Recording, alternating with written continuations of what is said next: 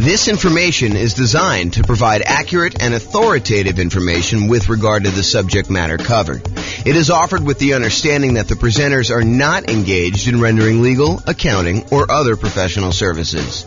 If legal advice or other expert advice is required, the services of a competent professional should be sought. Welcome to the Arvada Real Estate Investing and Real Estate Financial Planning Podcast. Learn all about investing in real estate in Arvada, Colorado, with a combination of real estate financial planning and modeling with numbers specific to Arvada, plus syndicated, more generalized recordings of live and pre-recorded real estate investing classes, not all of them specific to Arvada. Be sure to stay tuned after the podcast for a message from our sponsors. Well, good morning and welcome, everyone. I am your host, James Orr, and today we have the last class in the series we're doing on how to improve cash flow. Today, we're going to be covering the improving cash flow on rental properties by improving the property itself. Up to this point, we've done the 88 strategies to improve cash flow. We've talked about improving cash flow when you're searching for properties, which was a pretty good list of ways to kind of like improve cash flow while you're out looking at things and how to optimize that through selection and searching. We did a whole big section, the largest section actually, on how to improve cash flow when you're doing your financing. So if you, and that's probably one of the most effective, largest list of things that you can do to improve your cash flow. And so we have a massive section on that, which we've already covered. We're not going to cover that today. So go watch the old class on that one. And then we've done an entire class on changing your strategy, which even though it's a relatively small list, in some ways that gives you some very large increases in cash flow. By changing what strategy you're using, a lot of times you can get massively more cash flow on a property. And so definitely go watch that class if you want to consider improving cash flow by changing what strategy you're using in your real estate investing. Today, we're going over improving property. And we've gone over separate classes on the marketing, how to improve cash flow when you're marketing your property to rent. We had a whole section on improving cash flow when you own the property, the things you do as an owner to improve your cash flow. And then we had a whole section on ways to improve cash flow when you're renting the property as a landlord. And so we've kind of broken this up into, let's see, 1, 2, 3, 4, 5, 6, 7 different sections. Today is the last section that we're going to cover because we've covered all the other ones already. We've covered all 88 strategies to improve your cash flow. And so let's jump into it. So improving property. I've broken this down into kind of 6 things. And I think there is a little bit of overlap between some of these. But here they are. You could subdivide the property. You could upgrade the property. You could add solar to the property. You could provide a furnished rental. You can convert the property, or you could charge improvement rent. Okay, so let's go over what each one of is. Subdivide. So can I subdivide, and I'm using that kind of in quotes because it's a really informal use of that word, but can I subdivide my property into multiple units to increase rent? And this is not, in my mind, the same as necessarily converting it to a full-on legally conforming duplex or triplex or fourplex or fiveplex or sixplex or whatever you're doing. In my mind, this is sort of like informally grouping it this way. You know, not necessarily, it's not that you're not complying with zoning laws, but you're using it like a roommate would, but you're having a lot of separation in the property itself. The most common example of this is sometimes you walk up to a property and it's a single family home. It is definitely not a duplex. It is not zoned duplex. It would not pass as being zoned duplex, but you walk up to the property and you're like, this is a duplex.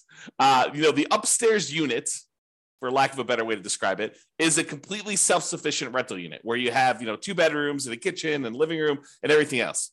But there's like a door that normally goes to the downstairs that's like a solid core, almost like indoor-outdoor door. It's like a hardcore divider between the upstairs and the downstairs. And then when you finally open that door and you go downstairs, there's a separate apartment downstairs. There's like a separate bathroom, there's a separate bedroom, there's a separate living room. There may not be a full-on kitchen. A lot of times, this is how they get around the zoning issue. They'll have like, what looks like an eating area. It's almost like a bar, but the bar has a slightly larger than a bar would normally have for a refrigerator, like a good sized refrigerator. And they have a sink, and they may or may not have like a hot plate, not necessarily like a stove or a stovetop or an oven, but they have like a way to heat up food, a microwave, and maybe like a plug-in portable hot plate for you to be able to heat stuff up.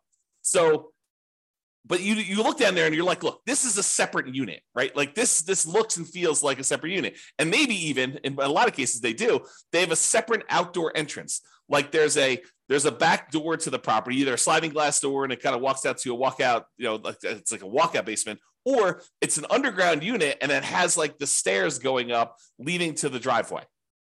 You'll see these units where they look like duplexes. They're not duplexes, right? Because, in some markets, and it varies a little bit market to market, there are rules about what is defining a duplex. They have to have separate heating units. They have to have separate AC units. They can't be connected that way. There has to be separate mailing addresses. And so this is not a duplex, but you can sort of subdivide the property. So some properties are really well set up for this to begin with. Other ones are not so easy, right? It's like you walk into a property and it's a bi-level where you walk in, you're on a landing and there's an upstairs and downstairs. You can go, right to go downstairs and left to go upstairs. And I've seen some people go ahead and do a little bit of work to that kind of entryway where then once you walk into the property and you're on that landing, now there's actually a door that you have to open to go upstairs. And there's a door that you have to open in order to go downstairs. And it really is like having two separate units. Now, are you going to rent these to two different kind of like, I don't know, families that think they're getting their own unit with their own address? And, they think that they're going to be able to control the heating or the cooling because they both have thermostats. No. This is like a way for you to increase your rent, but they are very well separated roommates. That's a good way to describe it. This is a roommate situation, and you could have one unit that has, two roommates and another unit that has, one or two roommates. So you can have like more than one roommates kind of sharing one of the units, especially if they're dating or it's a family or something like that. But this is technically not zoned to duplex, not zoned to triplex. And so you need to comply with whatever the roommate laws are. The roommate laws are for zoning. And you got to realize that they are not separate units. They don't have their own separate heat controls in a lot of cases, although sometimes they do. But that's the big issue. Okay. So you could go and subdivide this. And do you think you could get more for a kind of like standalone mother-in-law quarter-ish, separate downstairs with everything kind of like separated out, and they really don't even have to interact with the person upstairs or the person's upstairs if they were living in the downstairs unit? Do you think you can get a premium on rent for something like that versus getting, a property where they're sharing a bedroom, where they have a bedroom rather, and they're sharing like a common living area and a common kitchen? You bet. And that's one of the ways you could improve cash flow on your rental properties, is you could find one of these properties where it feels like a duplex, even though it's not. And you can get single family home financing, which I think in a lot of cases is advantageous. Especially if you're buying your second or third property and you've already used up your FHA or your VA loan, which is what we a lot of times use when we're buying formally zoned, completely compliant duplexes, triplexes, or fourplexes. But in this case, it's a single family home that looks and feels like a duplex or a triplex or a fourplex, but it's really a single family home. And so you can go get these, 5% down conventional loans on them. Whereas if it really was a duplex, triplex, or fourplex, you could not get a 5% down conventional loan on them. So there is kind of an interesting benefit to doing this way. Now, realize when you go and sell it, you can't sell it as a duplex or a triplex, right? Because it's technically not zoned that way. You'd have to tell them, look, this is a non-conforming property that feels like a duplex, even though it's not. And if you wanted to go and live here and kind of like unseparate these, you might have a little bit of work to do. But if you're a roommate situation, or it's your mother-in-law or your mother wants to live downstairs, or your father or father-in-law wants to live downstairs, or your mother and father-in-law, or whatever it is, and you kind of like want to live in the upstairs and they live downstairs, or you and your brother, or you and your sister, or whatever it is, this could be an ideal situation where it feels like you have separate units, although it's a single-family home and it's zoned as a single-family home. Okay, so that's what I call subdividing. Next one, upgrade the property. Can I improve the landscaping, the curb appeal to get higher rents? Sometimes that's all it takes, right? The difference between, this is like the proverbial, don't judge a book by the cover. Don't judge a book by its cover. There's a reason that saying exists, is that people judge a property by its exterior. And so can you improve the landscaping, improve the curb appeal to get higher rent? Can you paint the property? Can you add or improve shutters? Can you do lawn care? Can you upgrade the mailbox from the ratty 1970s thing that's rusting to something that's modern and new? Can you put property address numbers? Can you upgrade the lighting on the outside?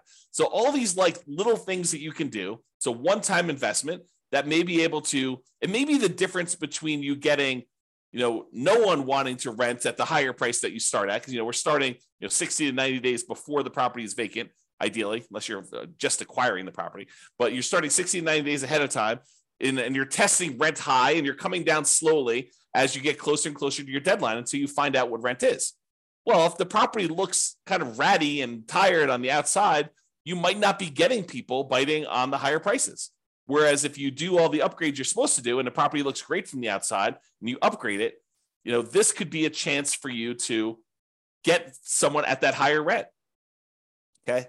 And this could also be folks buying properties to do like more significant value add, or like more of a BRRRR type strategy where you're buying the property, you're doing a bunch of rehab on the property, you're renting it out, you're refinancing, and you're repeating the process. I mean, this could be a variation on that. I've kind of focused in on, light stuff that you could do to upgrade the property, but it could be major stuff too. A lot of times with the major stuff, it's capital improvements. And, even though we, upgrade something, it might cost us 20 grand to do the big stuff, and you might not get 20 grand worth of extra rent in the short term. Okay. But upgrading little things can make a big difference, and it can get you enough rent to support doing it. Okay. All right. So that's upgrading the property. Adding solar. When I made my initial list, I had a lot of the really easy ones. But then I started adding anything somebody would tell me that could improve rent. I was like, okay, let's go and add that so that we could be comprehensive and so that we wouldn't miss out on a way that you could possibly improve your income on the property. But as time goes on, some of these things become better and important, and we use them a lot more. And some of them become ones that we don't use nearly as much. I think solar might be falling more into the we don't use it as much. And I think there's a couple reasons why. I do think you can add solar to a property and you could charge a premium on your rent because there's no electric bill. I think you need to be careful because I think there may be some laws, and also there may be laws coming where you may be in this gray area if you start charging them separately for utilities. You start looking like someone who is charging someone for utilities separately. I think you're in this gray area. And so if you are going to charge separately for utilities, I think you should go talk to an attorney in your local area and make sure that you are following all the local laws and regulations doing that. But if you happen to have solar panels on your property, can you get, rent is a range, right? Rent is not an exact number. It's not like, this is exactly $2,112.43 for rent on this property. That's what you're going to get every single time you put it on the market. I don't think it works that way. I think you go out there and you're like, look, rent on this is probably going to be somewhere between, $1,900 if we do it during a kind of like a bad time of year and we don't do a good job marketing, we don't do a good job exposing the property, to maybe $2,200 if we just happen to hit the right time of year. We kind of do the marketing we're supposed to do. The property shows really, really well. We're great at our sales skills. We're really good on the phone. We're really good answering questions. We're really good getting people to come look at the property. The property shows really great. So I think there's this range. And so when you add solar to a property, I think you have a chance to really push up the range a little bit and more likely get to the top of the range, especially if you have the sales skill to show somebody why having solar on your property is a major benefit and how it can save them money. So they may be comparing your property to one that's $100 or whatever less, but if you have solar on your property, you can tell them, look, you're not going to have an electric bill on this, or you're not likely to have an electric bill as long as you don't go over the usage you have on this thing. And so that's included.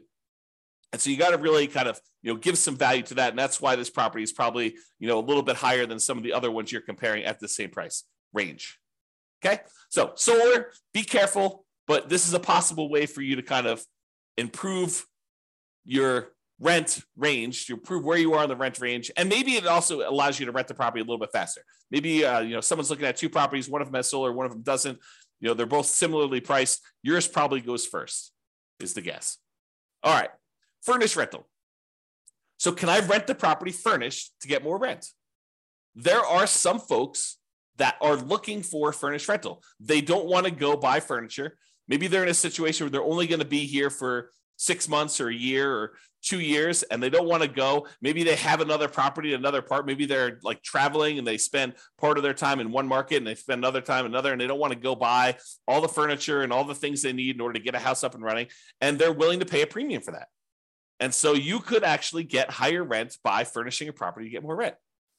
And this is often associated with kind of like changing your strategy. For example, changing your strategy from a year-long lease to a short-term rental. We see this a lot in those where when you're doing short-term rentals, they expect them to come furnished. They expect there to be kitchen supplies in the kitchen and bathroom supplies and shampoo and stuff like that, because it's more like lodging than it is like short-term hotel-like lodging. That's I guess that's how I describe it. But basically, you could change your strategy and do this, but you don't have to. You could do like long-term rentals that are furnished.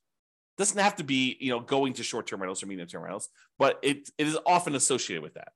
Okay, so that's another way to increase your rent on property and improve income to be able to get higher rent. All right. So before we talked about kind of like what I called subdividing, like informally separating out parts of the property in order to make it feel more like a duplex, triplex, or fourplex. But sometimes you can like legitimately, legally, completely convert a property to a duplex, triplex, or fourplex. There is the ability for you to, the lot is zoned for duplex, triplex, fourplexes, and you decide to say, hey, look, I'm just going to do this officially and change it to be a duplex, triplex, or fourplex so that I can rent this out to separate people. I can have separate addresses. I can have separate heating units, separate air conditioning. All the different things are done right, legally, zoned correctly, and doing that. And so this is the full conversion. Can I convert my property to a duplex, triplex, fourplex, or more? And sometimes this is easy as the property is really set up for it. Other times it can be cost prohibitive and impossible from a zoning licensing perspective. So you got to be careful, but sometimes it's just harder to do. It costs more, it's more work, more labor, and you got to go through approval processes and all that stuff. So just be careful. Sometimes it's easy, sometimes it's not.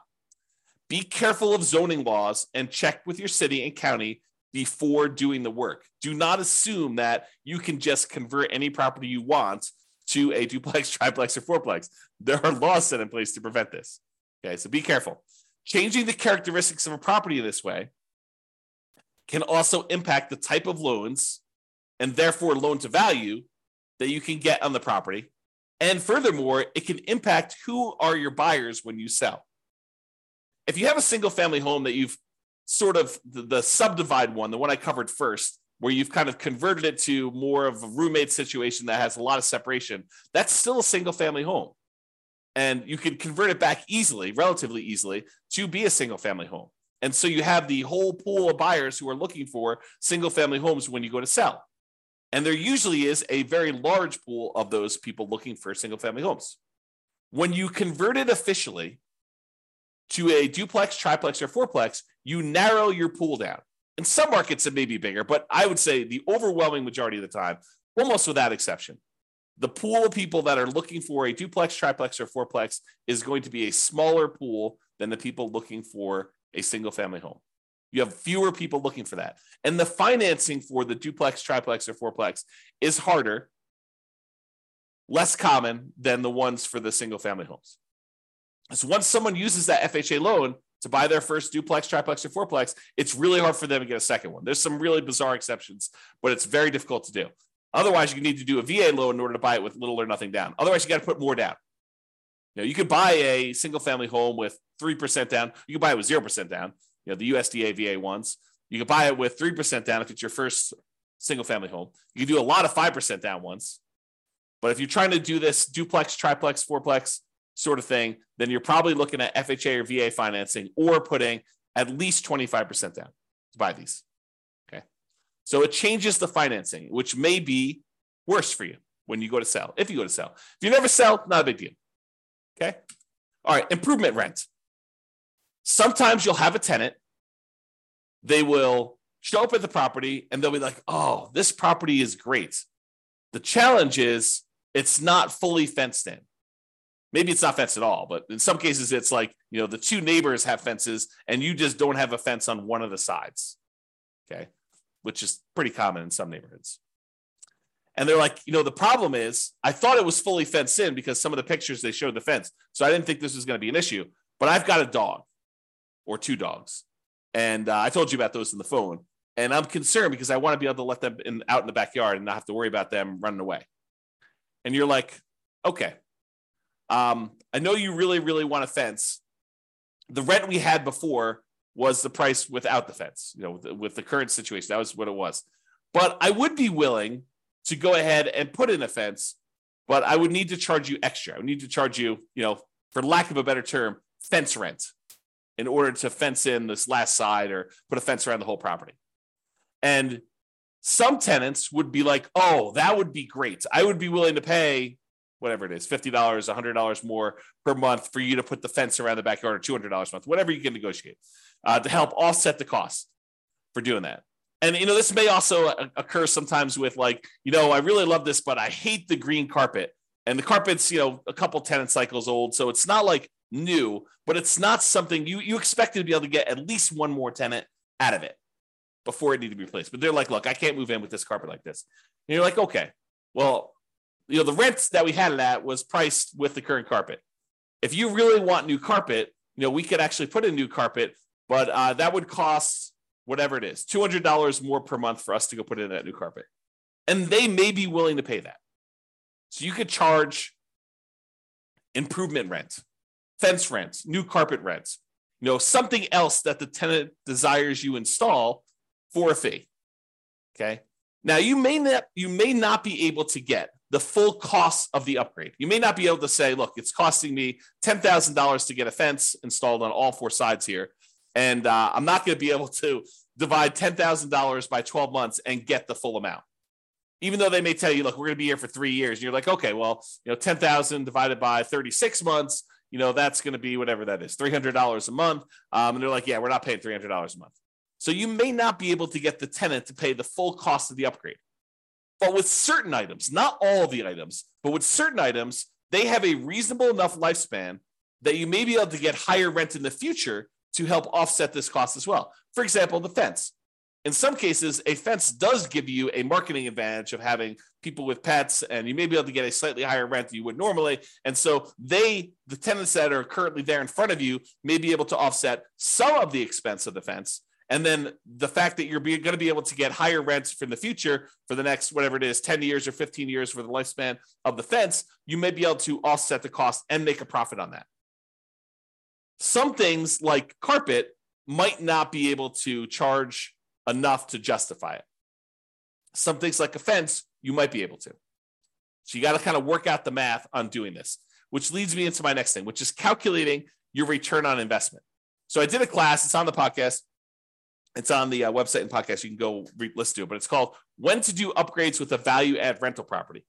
And I walk people through how to do the calculation in order to figure out what your return is on the investment you make in order to see if it's worthwhile doing that.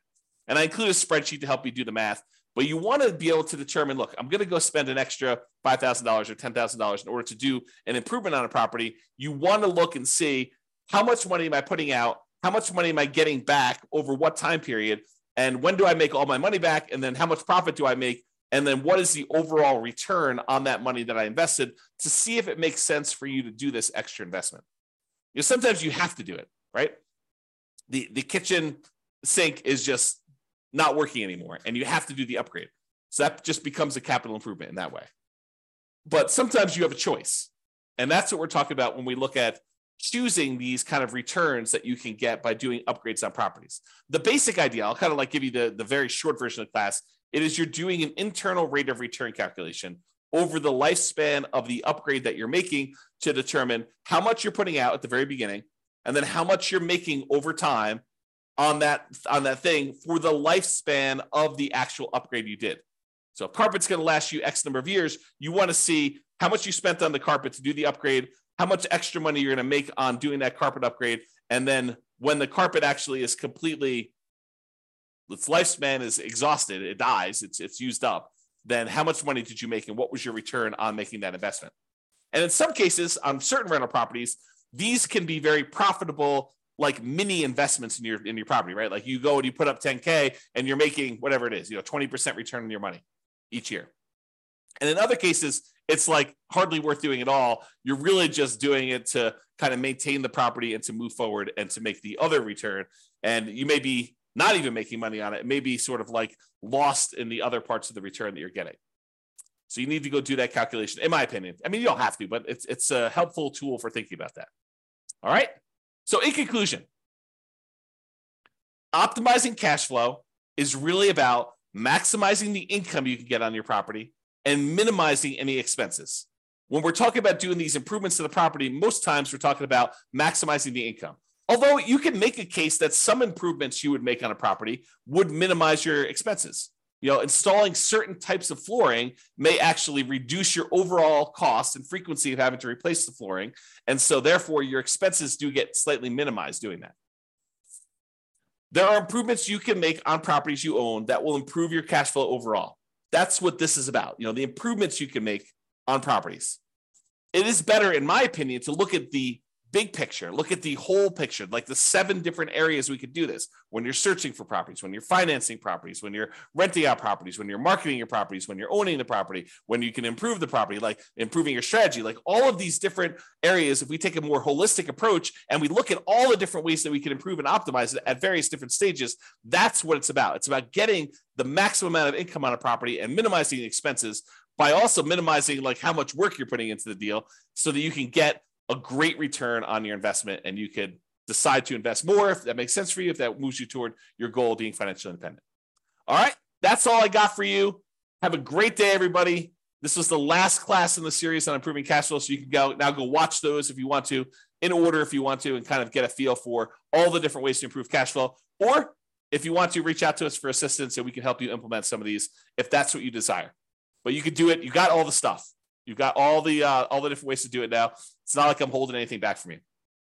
All right, that's all I got. Have a great day, everybody. Bye-bye for now. With home prices up, mortgage interest rates up, and rents up, but not quite enough to counteract the higher prices and interest rates. Cash flow on rental properties in Arvada is harder than ever. Book a call with the Real Estate Financial Planner to apply our proprietary 88 strategies to improve cash flow on your rentals. See the show notes for a link to schedule your call and improve your cash flow today. If you're a real estate agent, lender, or professional in Arvada that wants to help our real estate investor listeners, consider reaching out to learn about collaboration opportunities with this podcast. We'd love to add more value to our listeners by having you assist our investors buy, sell, and finance their real estate investments. See the show notes to schedule a call to discuss collaboration opportunities.